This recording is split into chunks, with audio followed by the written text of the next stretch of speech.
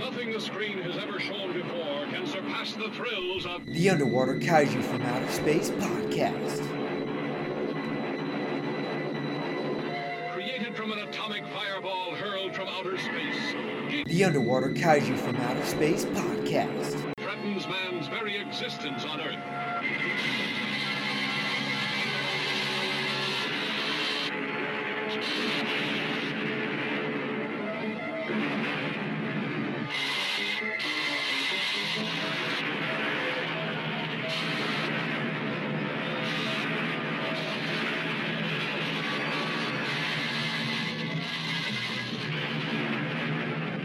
The Underwater Kaiju from Outer Space podcast. Battles Godzilla, Mothra, and Rodan for mastery of the world. Men quake before the terror of their unleashed fury.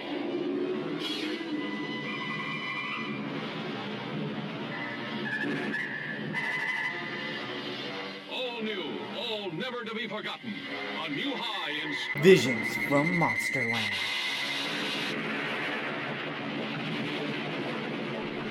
Hello everyone, welcome to Underwater Kaiju from Outer Space. My name is Jerry, and joining us as always, we've got a great crew. We have Venom. Greetings and salutations, kaiju lovers. We also have Don. Screonk, everyone. And of course, bringing up the rear, we've got Derek. I'm here, guys. We are all here, and we are here to do our second Gamera movie, but we're jumping from the Showa side and going to the first movie in the Heisei series with Gamera Guardian of the Universe, which is funny enough, came out right after Godzilla vs. Space Godzilla, which was our last episode. This one came out in 1995. Also, funny enough, we talked about in the last episode about how this movie was critically loved and had half the budget of Godzilla vs. Space Godzilla.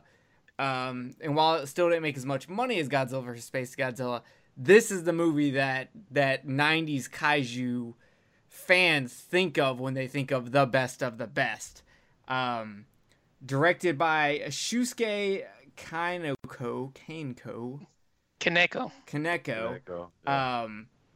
And we have special effects, which is very important in this, done by our main guy is Shinji Higuchi, which you know from the rest of the Gamera 90s trilogy, but you also have Godzilla, Mothra, King Ghidorah, All Out Attack, and Shin Godzilla he has worked on. And he was the burning dummy in Def Kappa. I don't want to talk about that. That's, I'll bring it up again. An actual on-screen cameo appearance as the Burning Dummy in Def Kappa. Don't bring up bad movies when we're talking about a good movie. Okay. So in this one, we have a hibernating species of giant carnivorous birds is awakened on a Japanese island shortly after the military encounters an unidentified mass moving beneath the water offshore. That's a weird thing. Beneath the water offshore. Just in the middle of the water onshore. Yeah, like, who fucking wrote this? I need answers. Does this tell me who wrote this? Okay, it does. Tom Bitton. What the fuck, man? Why did you write this? Okay, whatever. I can't deal with these people. So yeah, we are tackling this one now. Is this anyone's first time watch? Nope. No? Not for me anyway. Don? First time watching the Japanese version. I've seen the American dub. This is the first time seeing the Japanese version. Oh, well, I mean, I don't really think there's much difference between the Japanese Just a dub. dub. No, it's a dub. I remember enough of it that it's just a dub. It's exactly the same. Yeah. Mm-hmm. Well, all right, cool. Well, let's get into it. We're going to open it up with Venom. Venom, what did you love about this movie? I love the kaiju action, man. The fight scenes in this movie were great. they definitely kind of shirked the standard, hour and 20 minutes of human story just to set up a 5 to 10 minute kaiju fight at the end of the movie. We actually got a couple of different fights of varying lengths, and I just thought that they were both great. I preferred the final fight, obviously, with Super Gauss. But the earlier fights with the smaller ones were still, very appealing in their own right. And actually watching Gamera take one of the small Gausses out with one swing of his claw was pretty awesome. But yeah, overall, just really enjoyed the kaiju action and the Gamera design. Thought it was a great improvement over the Showa era. Still kind of a softer look to them. I mean, they're not trying to make them necessarily scary because they are still going for the hero Gamera, but I still did prefer this design over what we got during the Showa years. Oh, Gamera gets darker. Oh, does he get darker? Oh yeah. Derek, what did you love about this movie? There's a lot I love about this movie, but I'll say what I think about it for my final thoughts on it. But I just like the whole story. It's a great concept. I like the mixture of genres within it. Like, there's some horror elements, some, sappy comedy moments, which were kind of funny with the detective. He's kind of a stupid character, but he's funny. There's some goofy stuff too. Like, some of the humor in it's kind of fun. Kaneko always mixes some weird characters within his story plot lines. And I just like the mythology of what's going to be coming up with Gamera and Asagi's character, the mixture within it. And it builds more into the series as the trilogy goes on too, which I do dig. It's a good setup movie with a lot of good setup characters. And just like Venom said, great kaiju action. Love it all. Yep. Don, what did you love about this movie? Well, since most of my answers have already been taken, I guess I'll default to my old standby. I actually think this is a pretty decent score here. Gamera gets a really rousing entrance theme. He's got a pretty nifty theme song as well. And I really think that there's a nice balance between the horror elements, like Derek was saying, the island scenes at the beginning come off really tense and atmospheric. And then there's a nice zippy action theme for the main battles. So since they took my main thoughts, because I follow directly in line with them regarding the kaiju action and the enjoyable story, I guess I'll have to default to my old standby. That was actually my second one if my first answer wasn't taken either, Don, so I hear you there. Hey, I always wait to go last, so I always get the slim pickings. But I'm actually kind of satisfied no one actually talked about this. I absolutely love the miniatures in this movie. Everything being destroyed in this movie looks so fucking good.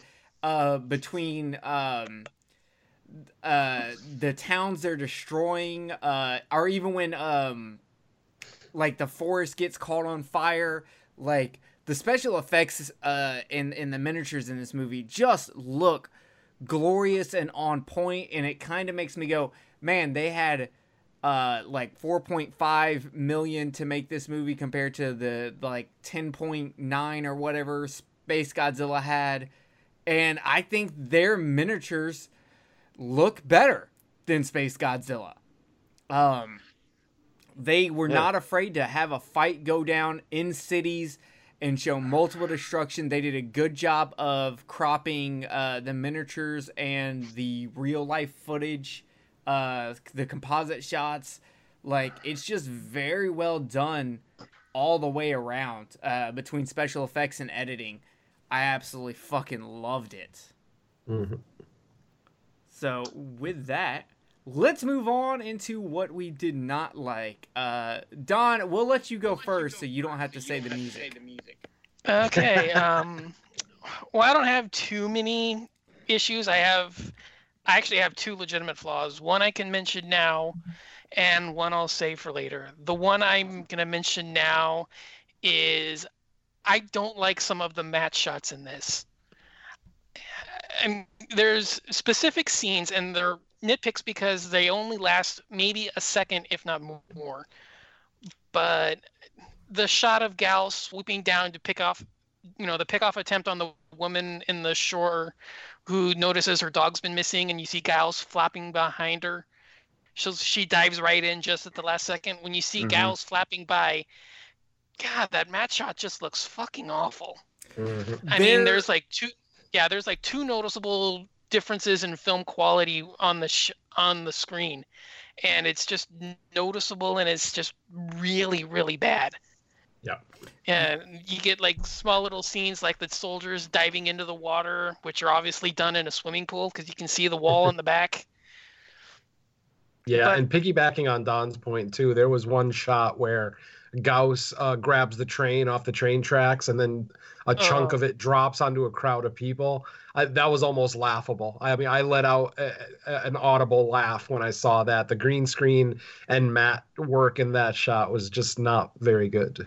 Yeah, and then to me, the biggest ones are the shots of Gauss and Gamera flying over Tokyo. Yep.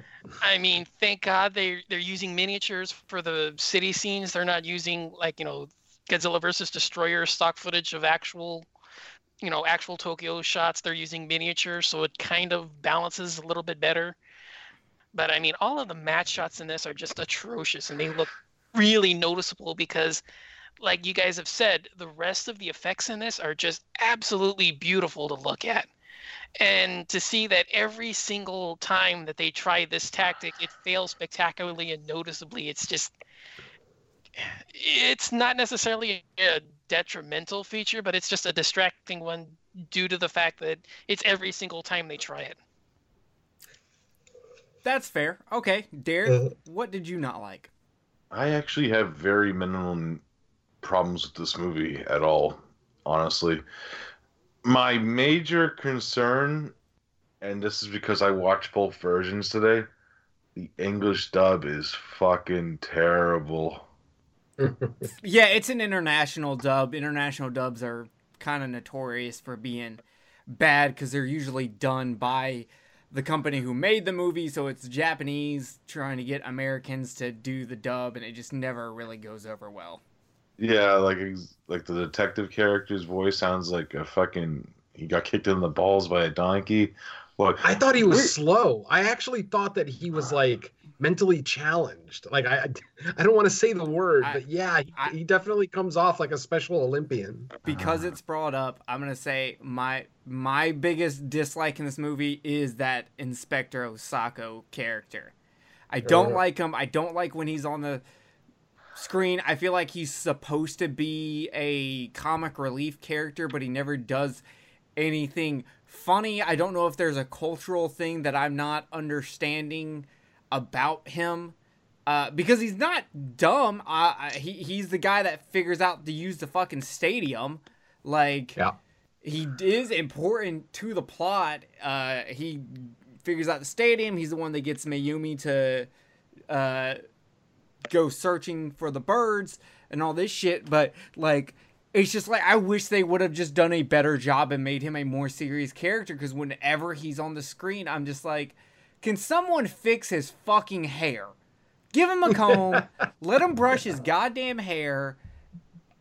Jesus Christ. Wow. Wow, you're hardcore. You know how I get about, like, if a certain character is just, like, for some reason gets on my nerves, it can ruin a movie for me. He does not ruin the movie for me, thankfully, but Jesus, when he's on screen, I just, like, start zoning out. Yeah, I get that. You know, I actually prefer him in the Japanese dub, in the original language version, because it just makes him seem even more retarded with that fucking accent. Yeah, I haven't seen the dub in long enough to compare, but yeah, no, this was the first time I've seen the Japanese version, so I don't remember the dub enough to mention it, but... Okay, let me do an impression for you, Don. We gotta find those birds! We gotta find those birds! He's the only person in the dub that talks with any kind of, like, inflection or anything. Everyone else just sounds fucking stupid and monotone. And he sounds stupid with a weird fucking accent. Yeah. All right, Venom. I am on you now, right? Yeah. Yep. I got flustered because of the guy's hair. Venom, what did you not like about this movie? The only thing I didn't really like about this movie was the fact that it devolved into a PSA about pollution and how humanity treats the earth. Now, anyone who's been paying attention knows that by this point, we've already gotten 40 years of kaiju movies. Every single kaiju movie has an element of, humans, how people are treating the earth, radiation poisoning, blah, blah, blah. Every movie has a subtle kind of, underlying layer about, the environment and everything else. But this one, our Mayumi, is that her name? Yeah. When she goes on that diatribe about halfway through the movie about why the Gauss have woken up now and how she's talking about, acid rain and, radiation levels and everything else. And literally at that moment, I just rolled my eyes. I'm just like, really? Do you think we haven't been paying attention for 40 years? I mean, the very first Godzilla had elements of, how we treat the environment and everything else. And here she is kind of just putting it on a silver platter for us. And that might be good for younger audiences, I fully admit. But for someone who's been watching these movies for any amount of time, it's just a very frustrating scene, in my opinion. It's just, you're beating a dead horse, basically. You're right. And it feels so forced in. Like, it feels like, we need to answer the question of why did they wake up when we should have just said, we don't know why they woke up. Yeah. We don't know what's going on. That would have been much more believable. Yeah, instead they're like, throw in something about acid rain and the half-life of plutonium. That will impress everyone. Yeah, it was a little too heavy-handed, that's all. I completely agree there. So let's talk about Gamera, how he looks in this movie. Still a little kiddish, especially in the face. Yeah. But that suit is looking good. Yeah, absolutely. Well, I love the fact that he looks like he's got like sags and wrinkles. It's like, like an actual turtle around the shelves where his limbs would protrude. It looks a little bit more realistic, like what an actual turtle would look like. Yep. Yeah. I do wish they kind of would not have went with his ability to randomly fly, because I always felt like that was really fucking weird and just never fit, and especially in a movie that's kind of bound in a more of a realistic tone. For them to have that in this movie, I kind of go, well, I was hoping they wouldn't do it, but at least they can be like, well, that's how he was created. Yeah, like they said that because sorry, Don, but the Atlantean, like they even made that joke. How else could you explain a fucking flying turtle? Well, for me, my bigger issue was why did they do the classic flying saucer look, but then later on they revert to his head sticks out, his arms stick out, but his feet turn into rocket jets. Yeah, that's for the fans of the Showa films. Yeah, but they switched the forms. Yeah, because he switched his forms multiple times in the Showa series. Yeah, but it's not consistent. They did the flying saucer look once when they show him in the flying saucer form, but then every other time his head sticks out, his arms stick out, and his feet turn into rockets. It's not consistent to you because you haven't watched all the Showa films, but for someone like me or Derek who's watched all the Showa films, he does that. He switches between both. Yeah. He has the ability to do both, and he does. In fact, if you look at the theatrical poster for this movie, it shows him doing the just leg rockets on that poster because that's how the original Showa poster was. The theatrical poster for this is a recreation of the original Showa poster. But they didn't really add that, I think, until the Gauss movie, which was the third Gamera movie. Derek, do you remember? That's when they added him being able to just fucking fly with his legs. I believe so. Because that's the first time he actually faced a flying monster. Because in the second one, he would just do his spinny top because by the time he fought Barugon, Barugon didn't fly. He tongued things and shot a rainbow out of his back. In Don's defense, I'm on his side on this one, only because if you're not a seasoned Gamera viewer, it is kind of a little jarring that the very first time he flies, he does the flying saucer and then just abandons that for the rest of the movie. Like, they could have put a throwaway line in there as to maybe, you know, why do they think he does the flying saucer? Because of the pollution. So, in the original Gamera Showa series, he did the flying saucer when he was just traveling long distances where he wasn't fighting. Defense, the magnetism, you know what I mean? Like it was to get away faster than. To where his leg rocket only situation is more of an attack way. He basically has a defense ride and an attack ride, and usually when he also, because like in Gamera versus Girion, he's going long distance, but he travels both way. Originally he's doing his spinny thing, and then when he has to start protecting the spaceship that the kids are on from asteroids, then he switches over to his just leg rockets. And then he gets left in the dust. I mean, with that mentality though, wouldn't it have made more sense when he was flying up to space to get Gauss to follow him, for him to be in his flying saucer technique? Because he was ahead. So he wasn't being offensive. He wasn't like he was, I guess, technically in battle mode. Technically, he was in the middle of a battle. But the whole point of that kind of set piece was to drag Gauss up into space so that they can fall back down and, you know, try to injure him that way, whatever the case may be. I get your point, but I will say, normally, at least the way it seems, it always takes him longer to get into the full UFO flying form. So it probably would have just been a bad tactic in the middle of a fight to switch into that. Yeah. Because I've always seen Gamera as a much smarter kaiju when it comes to, like he just seems like, especially in these 90s, the 90 trilogy, he seems so much smarter than, say, like Godzilla does. Mm-hmm. Oh, like, absolutely. My buddy actually messaged me the other day. Jay from Kill the Cast messaged me, and he was like, has Godzilla and Gamera ever fought? And I was like, no, they've never fought. And he goes, who would win in a fight? And I was like, well, I think Godzilla would win because his radioactive breath, but I do versus Gamera's fucking fireball. But I do think that Gamera is smarter, but I don't think smarter necessarily wins when you're dropping nuclear fucking breath.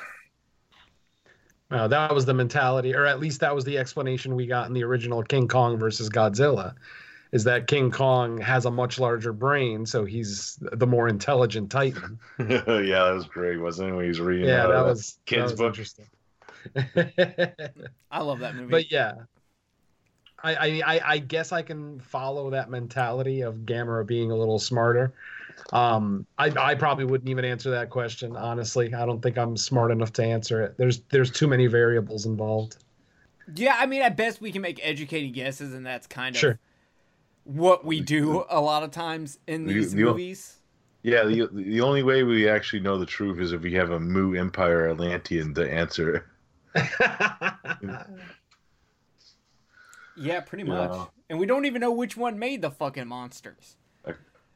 But the way I was thinking of it, I guess the way they were describing it, that they're both actually the same thing, but they're just in different types of stories. I don't know, because they were also saying, oh, well, one's in the Atlantic and one's in the Pacific, and I'm just like, y'all, they're fucking fairy tales. Y'all don't know shit. Shut up. Get to the flying fucking monster. Most civilizations actually have their own version of Atlantis, so there are multiple underwater cities out there, or at least the mythology is there anyway. Yeah, mine exists in the Bermuda Triangle. Nice. I love that one dude that just wanted to fucking keep the Gauss alive the whole movie. I want to keep the Gauss alive. What a dick. That dude was a dick the entire fucking movie. He was, now, it wasn't as, like, this movie kind of takes, that guy is kind of the representation of what we later see in Shin Godzilla, where the government has all this red tape it has to deal with. Yeah. And we see it a lot in Kaiju Godzilla movies, but this dude was the closest thing we got to a human villain, because we really didn't have a human villain in this movie. That we do normally actually get. We either get some kind of humanoid villain, whether it's human, alien, whatever. He's the closest thing we got, and he was just kind of a dick. He was just kind of a pompous fucking government asshole. I just love that he was a dick the whole time, though. It wasn't just like he was like nice at the beginning, you know. Like, I give him credit for his conviction. He's an asshole consistently. Yeah, I'm sure he runs the fucking EPA and will shut down fucking reactors that have ghost containment units in them. Probably has. No I do dick. wish that he would have given us that the character would have given us some kind of explanation in the movie as to why he has such a hard-on for the Gauss, yet wants to destroy Gamera. It doesn't make sense. Well, he kind of does in a way when, you know, he's like saying Gamera is the more, because the Gauss at the time were only like 15 meters long. They weren't fucking giant fucking monsters, and Gamera was doing a lot more damage to the city at the time too. Let's be honest. It actually plays more into the third movie too, that kind of aspect of it. And plus, you know, these are the last of their kind. He thought at the time too. We got to keep we could get money off these and make money and studying them. You know. Well, he never says anything about money, though. He does say like, "Oh, they're scientifically valuable," but I'm just like, "Are you a scientist? Are you a head? Do you head scientist? Like, you're not the guy from Godzilla versus Mothra who's gonna open up a goddamn theme park to show off the Mothra egg, like." There's just no explanation to why you're sitting here rubbing your hands in a money-grubbing way and acting like this. They just never really explained that. And even like when the Gauss first showed up, I mean, one of his very first lines were, this could be an endangered species. You know, it's like the first thing he thought of when he saw the Gauss was to protect them. Then he sees Gamera, who's even more of an endangered species because he's one of a kind, and he just wants to just destroy the shit out of him. I just the motivation there, you know, if it was a money thing, if it was like him just seeing dollar signs with the Gauss, I wish they would have been a little bit more plain about it. Did we actually know his title though? No, I no clue. I don't remember them. He doesn't have a title in the credits either. No. Yeah. Oh wait, is he EP? It says Mr. Saito EPA. Is that him? Yeah, what's EPA stand for? That might explain a lot, you know. I don't know. Let me look and see if it. Go into Google. EPA Japan. Is it still the Economic Partnership Agreement? Ministry of Foreign Affairs. So it looks like he does work with money. He's Economic Partnership Agreement. Okay. So that's something that could have been in the movie. Well, here's the other real issue. Gauss has physically been shown to have already eaten people by that point. Gamera hasn't. So I think his needs to study them should have automatically switched the second that's found out. Because, I mean, as big as Gamera is... Lions and sharks eat people all the time. It's fine. But as big as Gamera is, he's not actively out hurting people. He's not out actively hunting them. But money-wise, he causes way more damage. Just by his size. To his size, I mean, only to his size, yeah. But Gauss is actually looked at as a far more physical threat because it's an active hunter of human beings. Yeah, but that's also his other argument too. If a fucking, because if you have seen a Tyrannosaurus which also fucking ate people, fucking, you know, come alive, and you know, if you find one, would you want to try to keep it alive? You know. Yeah, that's true. He does say that in the movie. So, I mean, I understand why he immediately doesn't want to try to capture Gamera. Gamera's too big, causes way too much destruction, regardless of actively knowingly murder people like Gauss does, because Gauss is fucking eating them. People are dying when Gamera fucking destroys all of these buildings, and people, and the country is economically affected. People are put out. If like, which also plays into the next few movies later. Yes, correct. We won't get into that, Derek. Well, you and I know. We know. Yeah. But so I understand why you would not try to save Gamera. It's like economically, it just doesn't make sense.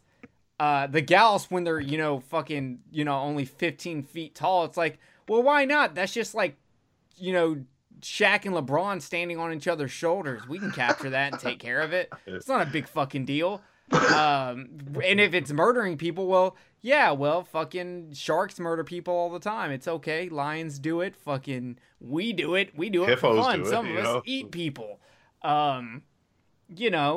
So yeah, it's not till later when we find out the full scope of the Gauss thing that they're doing that. But I don't know. There are a lot of like background questions that this movie has that it doesn't answer that it should. But at least we know that the Gauss are alive because of acid rain.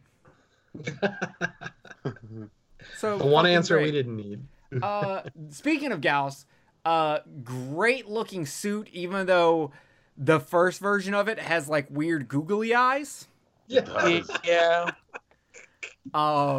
Later turns puppets, the puppets look kind of wonky, but I love the redesign of the full size costume. That looks beautiful. Played by a female, by the way. Yeah. Mm-hmm. Yeah, one of the first times a female played a kaiju, according to what I read. I didn't double check that, but no, it is. Yeah, that was pretty dope. Yeah, there's a few that did Sentai work in the 80s, but in terms of actually being a legitimate kaiju stunt performer, that was the first time. Nice. Yeah, it's pretty fucking dope. And then Gauss's final form, when he gets the red eyes, looks so much fucking vicious. He just looks fucking... He looks like if Clive Barker drew a pterodactyl. I'll go with that. Super Gauss. Yeah. Because his skin looks like it's just straight muscle. Mm-hmm. Like there's no skin there. It's just smoothed over muscle. Mm-hmm. Yeah. It's pretty awesome. Another thing that, with Gamera in this movie that I do like, we got the Usagi connection, which it's kind of mythological because they don't really explain it, but it kind of explains a little bit more like why he would be like a guardian to the kids if he had a connection to a kid in that sense. Yeah, I'm glad they downplayed the kid thing in this one. Yeah, I'm not the biggest fan of the acrobatic kid saving Gamera. Yeah. Yeah. So before we get into Saga, because I do want to get in her, with Gauss, I did think one thing was interesting. So when he was first using the beam, he had to like fully charge up. Once he got into Super, except for one time, he could just use his beam whenever. He didn't have to have the charge, or she didn't have to have the charge.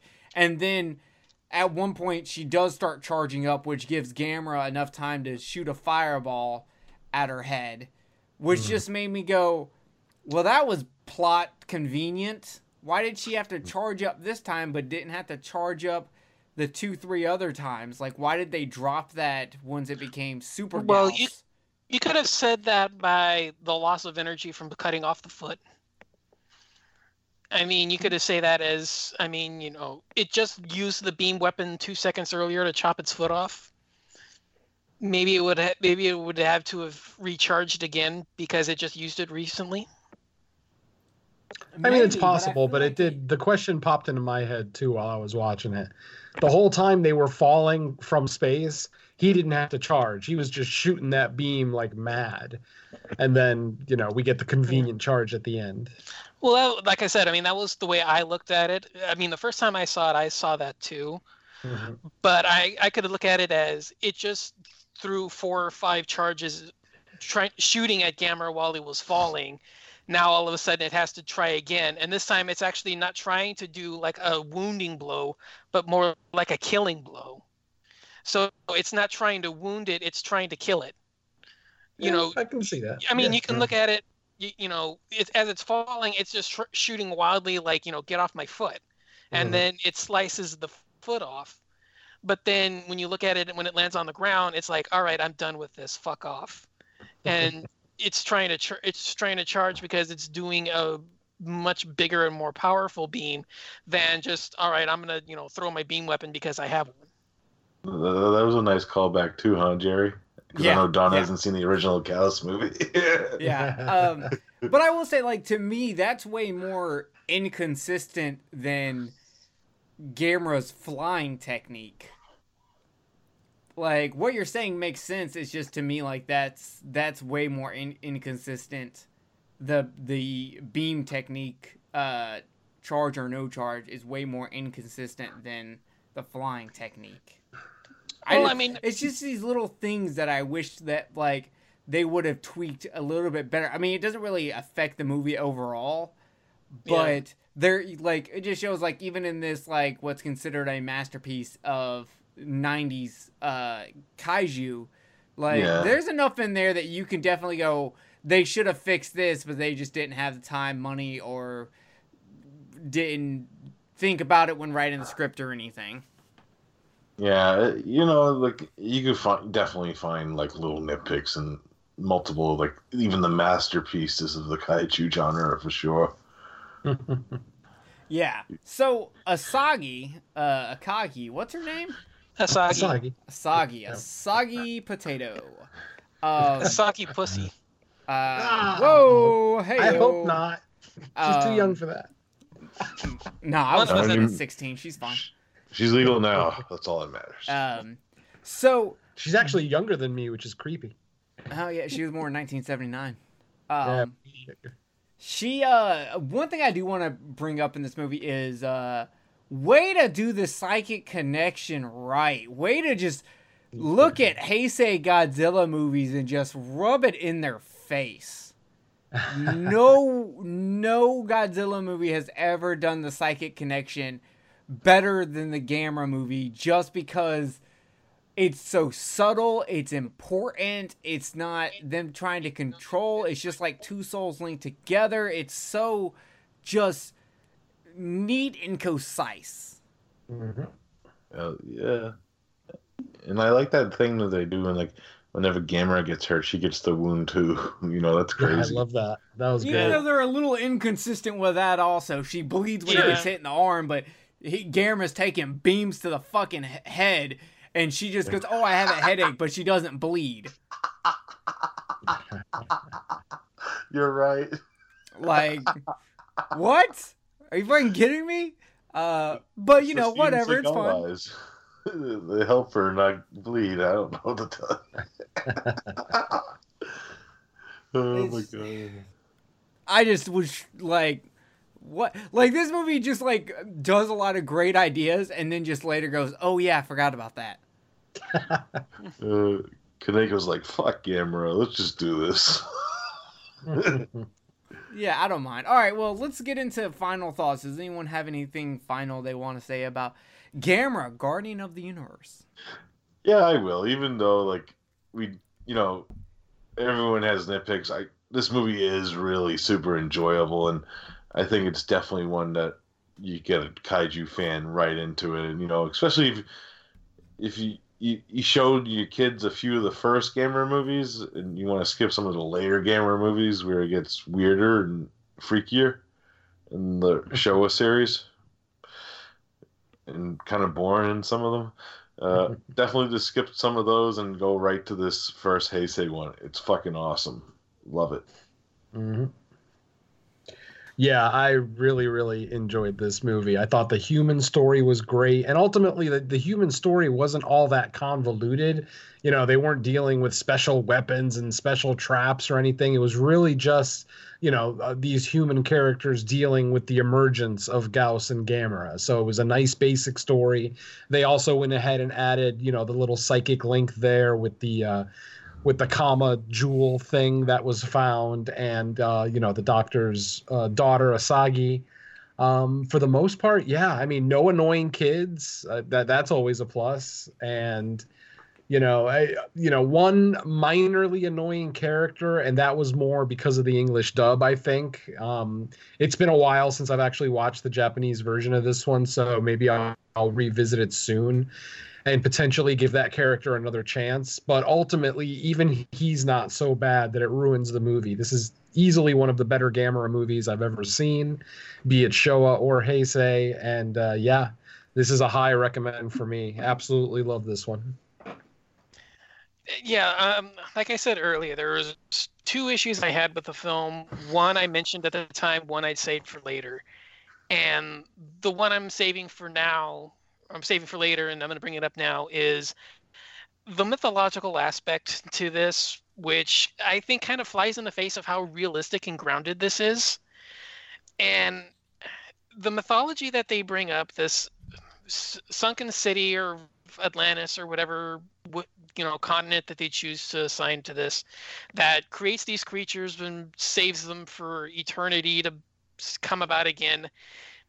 To me, there's a lot of questions with that, but I will say this: knowing what I know of Gamera 2 and 3, which all I have to go on are old G-Fan articles about the making of the movies and all that kind of stuff.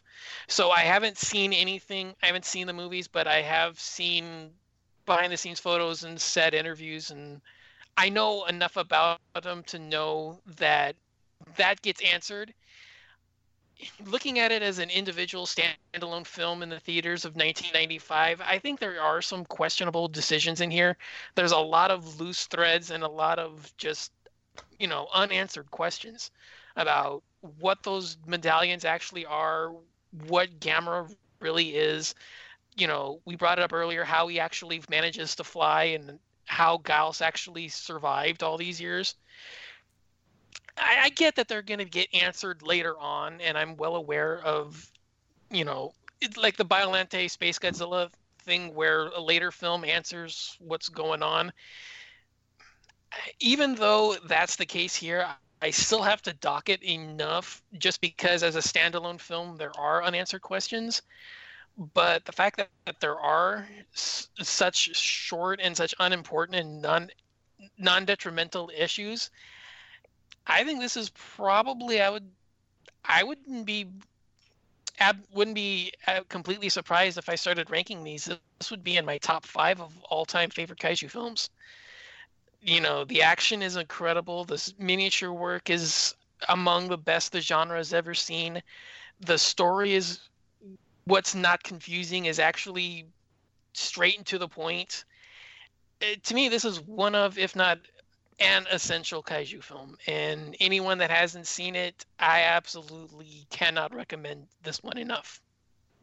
Oh yeah, for sure. There's a reason this one was so highly critically acclaimed. There's a reason why people talk about how this movie kind of reinvented the kaiju genre, kind of gave it a nice kick that it needed.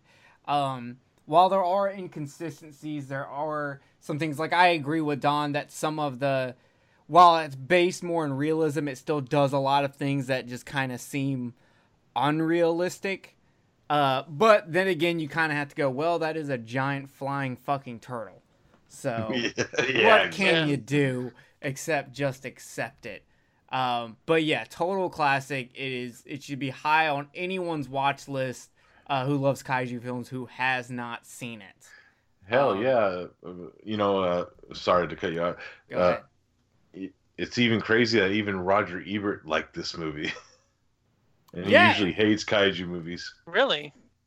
Yeah. Yep, he liked this movie. Everyone liked this movie. That's the thing. Like, when I say it was critically acclaimed, it was critically acclaimed all over the world. Like, everyone was like, Space Godzilla made more money, but you know what Space Godzilla didn't do?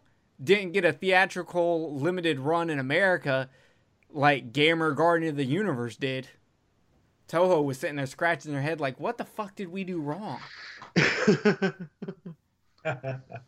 So, all right, with that, I think it's time we moved on to the Ultraman report.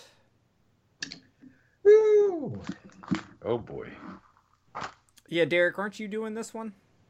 I was doing the kaiju fight, I thought. Oh, am I doing this one? Okay. I thought Don was. Don, are you I doing was- this one? I thought someone was doing it. I mean, I can do it. It's not a big deal. I didn't know I was. Okay, We talked I got about it this. earlier. Okay, I'm sorry. All good. Terror on Route 87. This came out November 27th, 1966. We are on episode 20, guys. We are making it. This is about an enormous bird monster attacking motorists on Route 87. So here we go. One night at a local zoo named Amuro Park gets disturbed by an ominous bright green light that appears from the top of a mountain. Receiving a report of the incident, the Science Patrol is sent to investigate the area but finds nothing suspicious. Back at HQ, my darling love Fuji, the pearl of my life, is suddenly visited by a small boy. Without revealing who he is, the boy warns her that a monster named Hydra is going to attack Omaru Park and disappears. Relaying all that info to the Science Patrol, the team learns from the park's guard that the Hydra is actually a stone statue from a monster created and erected when Omaru Park was founded. The statue itself is actually a fictitious monster created by a boy named Muto Akira. That's right, he is number 28, Akira, mixed with a Muto from Godzilla 2014. It's fucking happening. You're all gonna fucking die. And this ain't Akira intestines and organs in glass jars from the movie. No. We're going full on manga where he is a fucking real boy who shows up and fucks everything up and makes Tetsuo his bitch. Okay. It's like fucking Ju-on with the fucking boy goes. Yeah, straight up. If you love the Akira movie, you really should read the manga because the manga is so much fucking crazier. Nice. When that movie was made, they were only like halfway through the manga. So they just kind of like completely took out the middle of the manga and wrote a whole new ending. Okay. Here we go. Believing that the same boy at HQ is Muta Akira, Fuji and Ide head to his home. Well, they don't really know that the boy that showed up is there. They don't really show that in the episode, but I guess we're gonna go with that. They show up at the Akibono Boys Home. Akiboner Boys Home. Got it. I don't know. For some answers. To their shock, however, Muto Akira has been dead for 6 months. Now, after a hit and run occurred on Route 87 nearby where Amuro Park was. I guess we know what the next Grudge remake is going to be. So It sounds better than the one we just got. that's fair. During the investigation, though, the animals at Amuro Park suddenly become restless. Without any explanation. Camels are throwing people off. They don't give a shit about you. It ain't hump day. Don't get excited. Go fuck yourself. The Science Patrol continues their investigation into the night until suddenly the nearby mountain glows green once more, and this time Hydra suddenly appears from out of it. The Science Patrol manages to hit the monster with their weapons, but before they can do any more harm, Hydra takes off into the night sky. The next morning, Hydra has flown to Route 87, the site of Muto Akira's death, and begins attacking several drivers on the highway, destroying their cars. You hear that, folks? Because you had to text someone, that little boy died. No texting and driving. You can, however, change your Spotify song. That's fine. Just hit your swipe. Move on. Don't be searching for fucking things, okay? You can't just be like, oh, well, I'm done listening to Akira Ifukube. No, fuck you. You keep listening to Akira Ifukube until your ride stops. Fuck yeah. Or else Muto Akira has to die. No, no Muto Akira. No. Which then causes giant bird monsters to start attacking, even though for some reason they're calling it a goddamn dragon when it's clearly a bird. Yeah, clearly Rodan and a giant turkey fucked and had a child. No, I was thinking more like Sam the Eagle from the Muppets fucked like a fucking horned toad. You know what? Both of y'all are fired. Y'all are sick. Y'all are just sick, disgusting individuals. So, with the monster attacking, the Science Patrol heads out to deal with it. Hydra's incredibly fast flying speed, however, allows the monsters to outmaneuver the Science Patrol's attacks.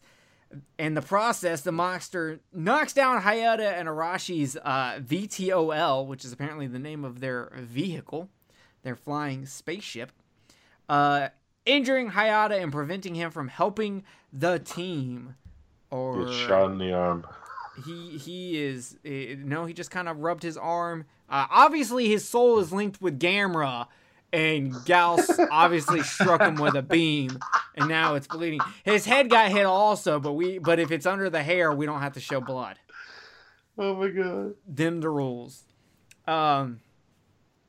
With Hayata being tended to by medical staff, the Science Patrol picks back up the fight on the monster, and after managing to trick Hydra into attacking a planet card, which, let's talk about our boy Arashi. Arashi gives no fucks. This motherfucker gets into a car, Fast and Furiouses it towards Hydra, jumps out of it while it's going at full fucking speed, and then pulls out a gun and starts blasting the car, making it explode, and then just running away and taking shots at Hydra. Arashi, you're crazy. You're a crazy man. You're just out there doing it. I want him in the next Fast and Furious when it finally comes out. For real, this dude is he is the Japanese version of Jason Statham in every movie he's in. Only Arashi's a better actor. If you've never seen Jason Statham act before, he has only acted in 2 movies, London and Snatch. Every other movie, that's just him high on drugs. But those 2 movies he actually did act in. I haven't seen either of those, so. Point those. You've never seen Snatch? Well, I guess you wouldn't know. You need to see Snatch. You like dogs? I see Snatch all the time. I I just don't want to watch the movie. Dogs. Oh, you gotta watch it. It's fucking great. Fucking awesome. All right. God, I want to see Fuji Snatch. Okay. So. Where were Oh, goddamn. Okay. So he's blasting the monster with the spider shot, which provokes Hydra, who chases him off. Hayata then sneaks away and transforms into Ultraman, which means I get to stop talking. Don, Derek, one of you, this is your point. This is your cue. Derek's taking it. That's your cue, big boy. Okay, I'll do it. Yeah. Lag. Here, I got it. Ba-boom. All right, Ultraman fight time. Ultraman flies right into Hydra, stands on a mirage of grappling moves, then leads to a mountain Ultraman on the ground in a weird up and down motion.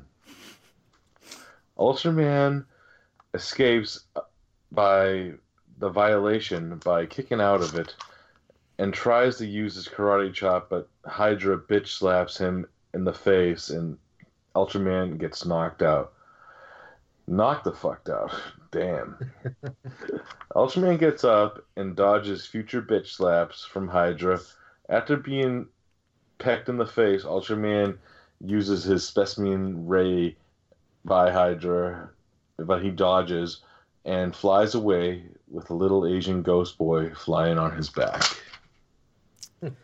Yep, at this point, the hero stops himself. Realizing what Hydra was supposed to represent, Ultraman takes off as well, and Hydra disappears on his own. Fuji, of course, explains to us that it was just getting revenge on the drivers, so I guess that's okay? I don't know. This is a weird fucking ending. Yeah. Back at Oamaru Park, the Science Patrol ponders if Hydra was a manifestation of those lives who were lost in other hit-and-run accidents, and if Hydra's appearance was just representing Muto Akiro's ascension into the afterlife. It's still not okay to try to kill people with a giant monster just because you got killed. This is the weirdest I spit on your grave take I've ever seen. It's Ju-on with a kaiju. Yeah, it's The Grudge, absolutely. Yeah. So yeah, that's the episode. So let's get into what we thought. I've talked. Derek's talked. So Venom, let's let you talk. All right. Well, might be surprising, but I really, really liked this episode. I liked that because a kid got killed by a car. Well, there's that. Unfortunately, we didn't get to see that on screen. So, off-screen kills, boo. But one of the reasons that I really like this episode is how they handle the villain kaiju in this episode. In this episode, our villain kaiju Hydra is not just like an asshole. He's just not out for destruction. He actually has a reason for being there, and it's actually kind of an admirable one when you think about it. Obviously, no one is going to justify the killing of dozens of drivers on Route 87 because of one boy getting killed. But at the same time, just like, we've already mentioned The Grudge multiple times, but I mean, it's a valid comparison because when someone dies with, anger in their heart, that comes back as a curse. And that's basically what Hydra is. He's a curse. Muto created him for that contest. And it basically became like his symbol, his guardian angel in his own eyes, if you will. So the fact that he dies, via car accident, and then, somehow is able to will Hydra into creation, it's really hard to root against a kaiju that actually has somewhat of an admirable, MO, if you will. As I've already said, and I'll say it multiple more times, I'm not saying that murder is an appropriate reaction to a child dying by accident. Not at all. But Muto doesn't understand that. Muto and Hydra both don't really understand that. All they have is their anger and their trepidation towards, cars and boats and planes and whatnot, vehicles in general.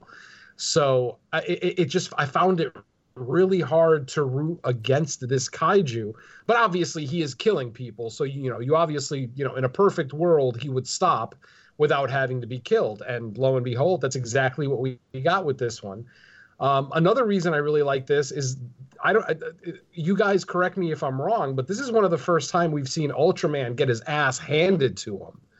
I mean, I don't remember him taking a defeat like this. I mean, this was a flat out defeat. I mean, he never really had the upper hand throughout most of the fight. And then, the kaiju that he's fighting just goes away. Everybody sees the image of Muto's spirit riding on top of Hydra. But, everyone has that same reaction of, oh, I get it now. That's why he's destroying cars on Route 87, blah, blah, blah. So it's a very odd episode because you're not really sure you are. Obviously, killing kids on a road is wrong. Killing innocent drivers on a road is wrong. But it's one of those things where do two wrongs make a right? And honestly, that's up to the viewer. So I just like that dichotomy of this one. I liked how, how they handled the kaiju. And I really like to see Ultraman go, no pun intended. I enjoyed seeing him go down.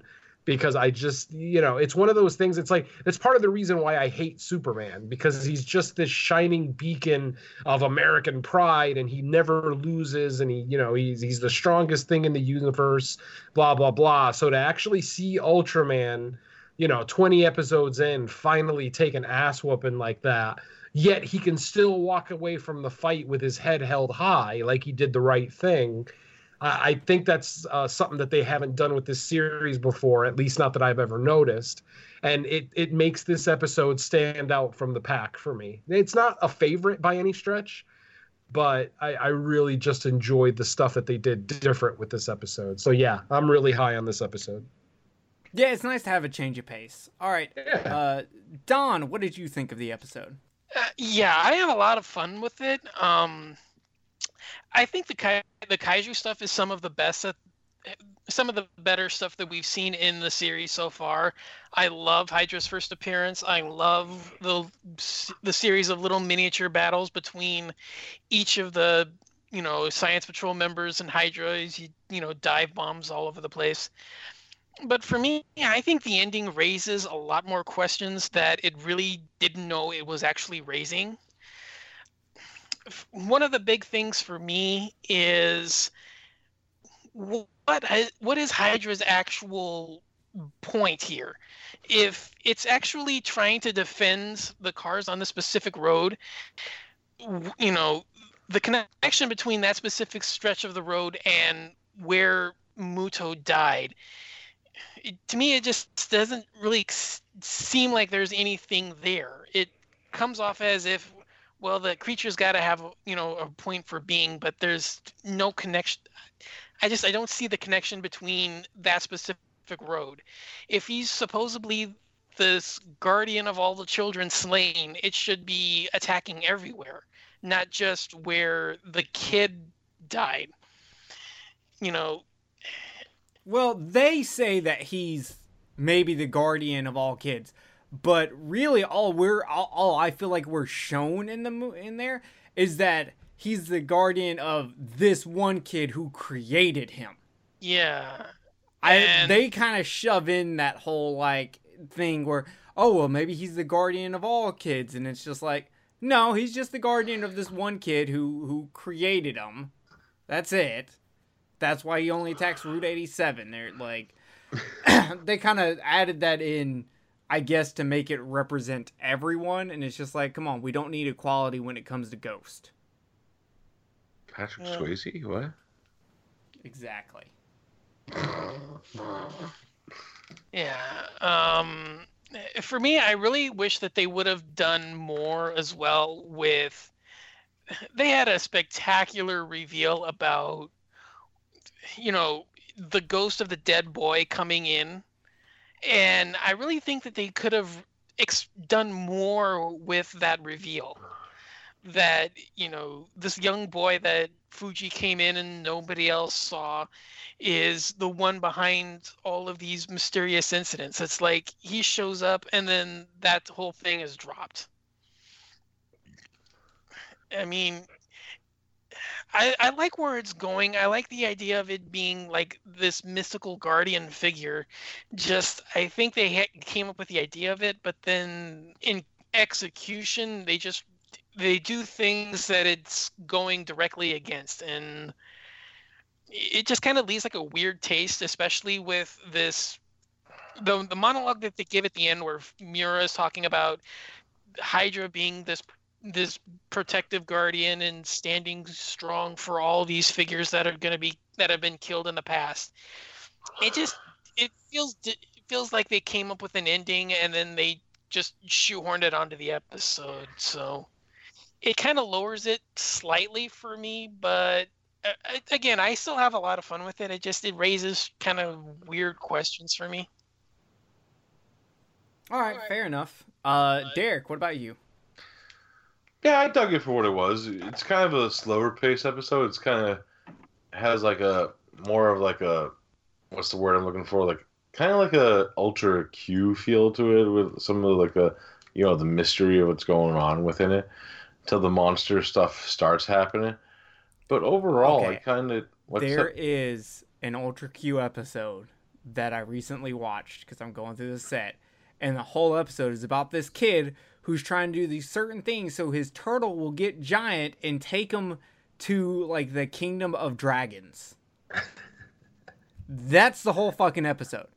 And it involves like robbers accidentally taking his turtle and him like chasing down the robbers, and then like at one point getting the robbers like fucking AK-47. Like, it is just a weird episode.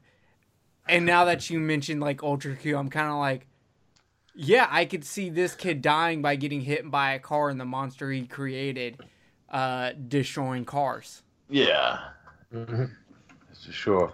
And yeah, I dig that about it. It's kind of like me and Venom said, like a curse, like ghost film mixed with like a kaiju film in a way. And I see where Don's getting at.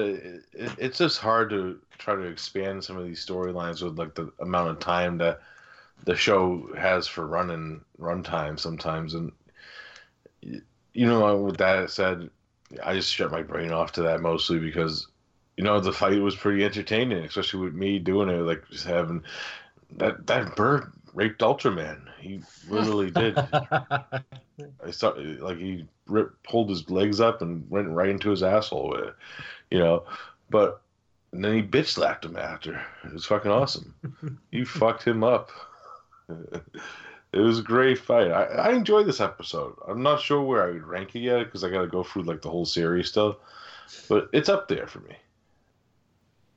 Yeah, I really enjoyed the episode. I thought it was a lot of fun. I liked that they did something different with it. At first, I was kind of like, while I was watching the kaiju fight at the end, I was kind of like, what the hell is going on? Why is Ultraman, like, only, like, trying to shove it? Like, throw a fucking fist, man. What the hell?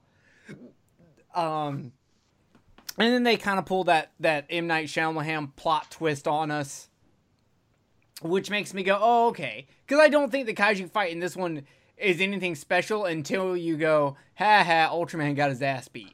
Then you're kind of like, okay, yeah, it's pretty good. I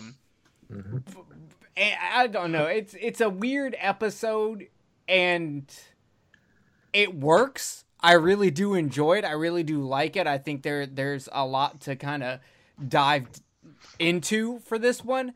And a lot of it kind of just doesn't come into fruition until you end up finishing the episode, and it made me kind of go, man, I feel like I should watch this again just because I may see the whole episode in a different light rewatching it from the beginning.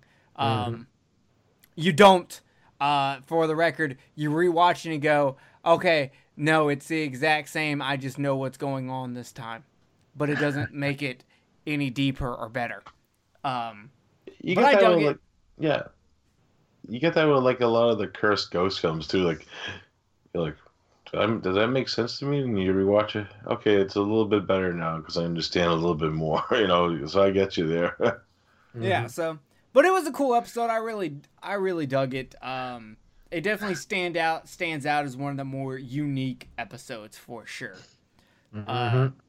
So with that being said, I guess we're gonna wrap it up here, guys. So we're going back to Godzilla next time. So who knows what we're gonna get in there. So I guess we'll go around and let everyone talk about their millions and millions of podcasts or a typical Friday night for Venom. Go ahead, Venom. All right, on the latest episode of No More Room in Hell with our friend Derek B, we looked at a couple of outer space horror movies. We looked at 1981's Galaxy of Terror, a co-starring Sid Haig, rest in peace, my friend. And we also looked at 1997's Event Horizon. For the Burning Questions segment, we looked at our favorite and our listeners' favorite horror movie locales and read a few comments, from the Facebook group on that poll. And then on the sister podcast to No More Room in Hell, Fresh Cuts, we just recorded our episode last night for the recently released The Hunt from Universal Pictures.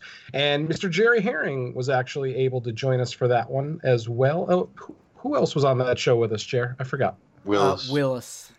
Yes, that was the other one. Yes, that was a nice, because Willis covered for me on It's Not Horror Okay last week because I was dealing with a case of food poisoning, which made me miss a couple of podcast episodes, much to my chagrin, because I went years without ever missing an episode. And then over the last couple of months, I've already missed 2. So yeah, 2020 is definitely kicking Mr. Venom's ass.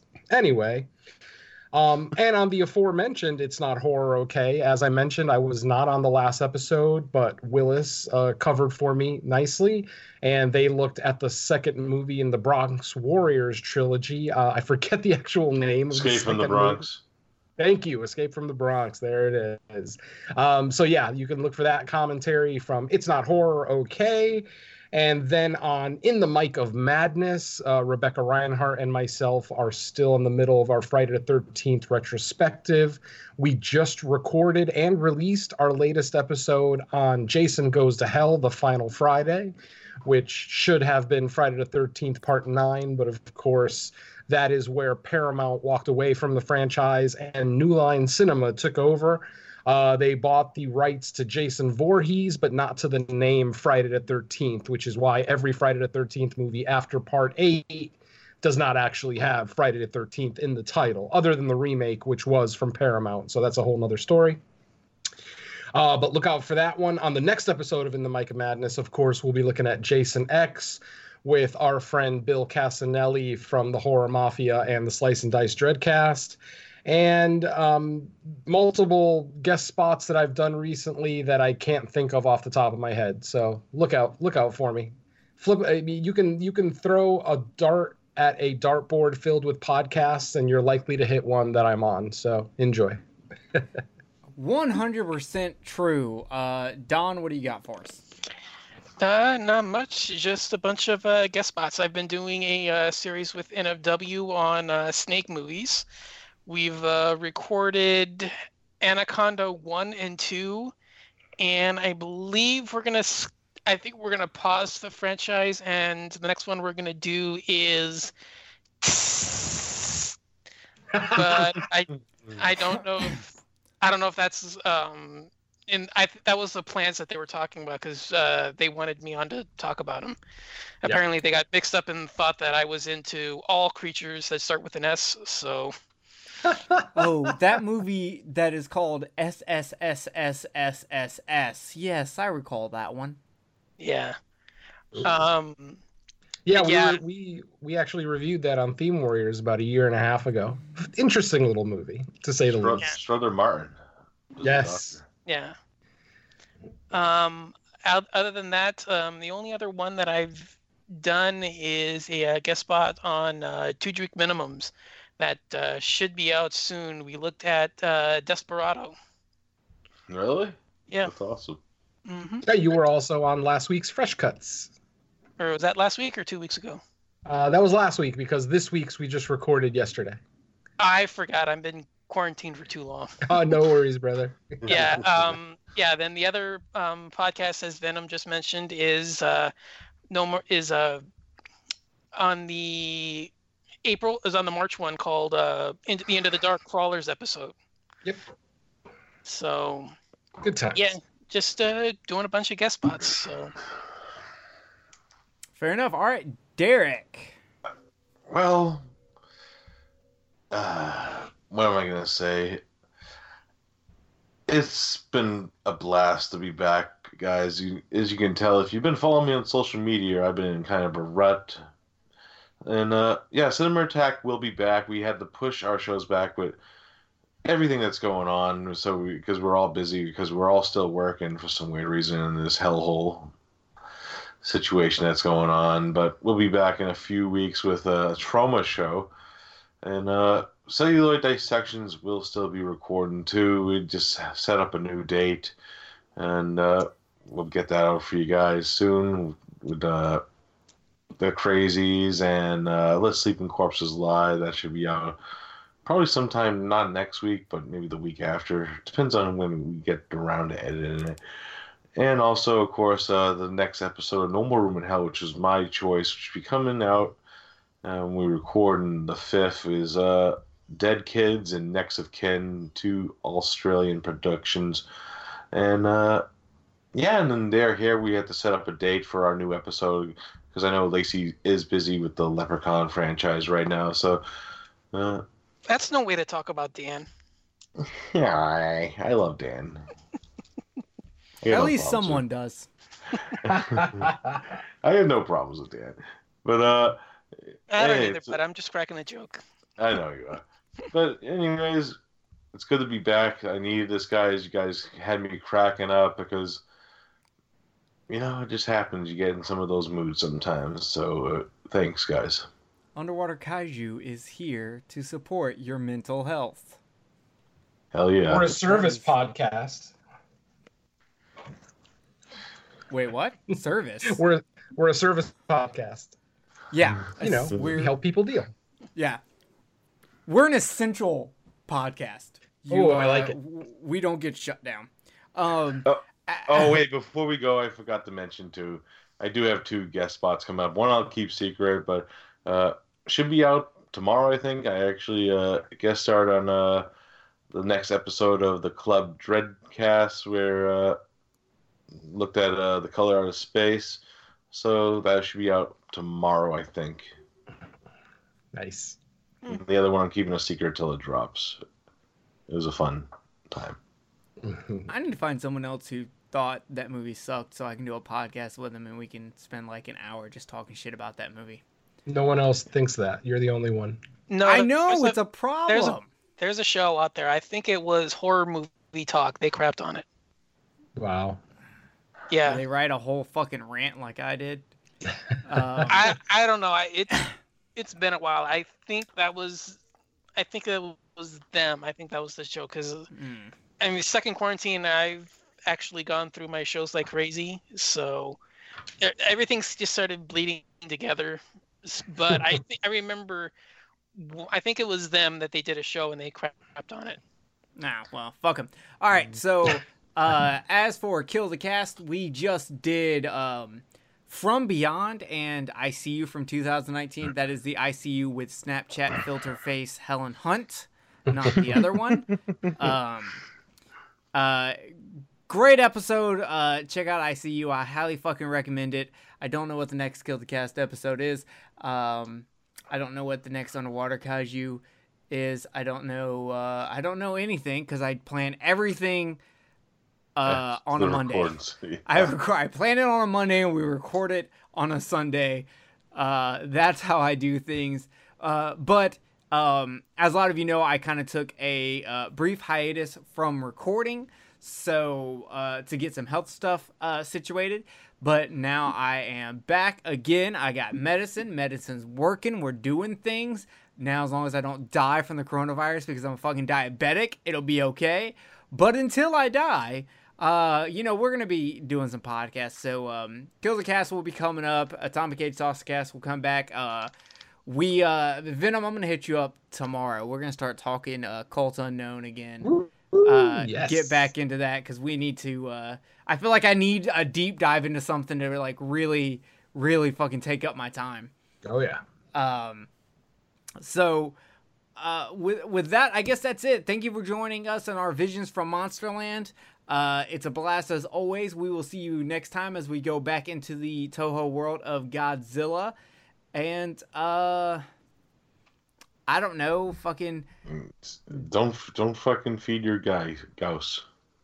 Yeah, don't feed your Gauss, okay? Let Gauss be natural vegetarians.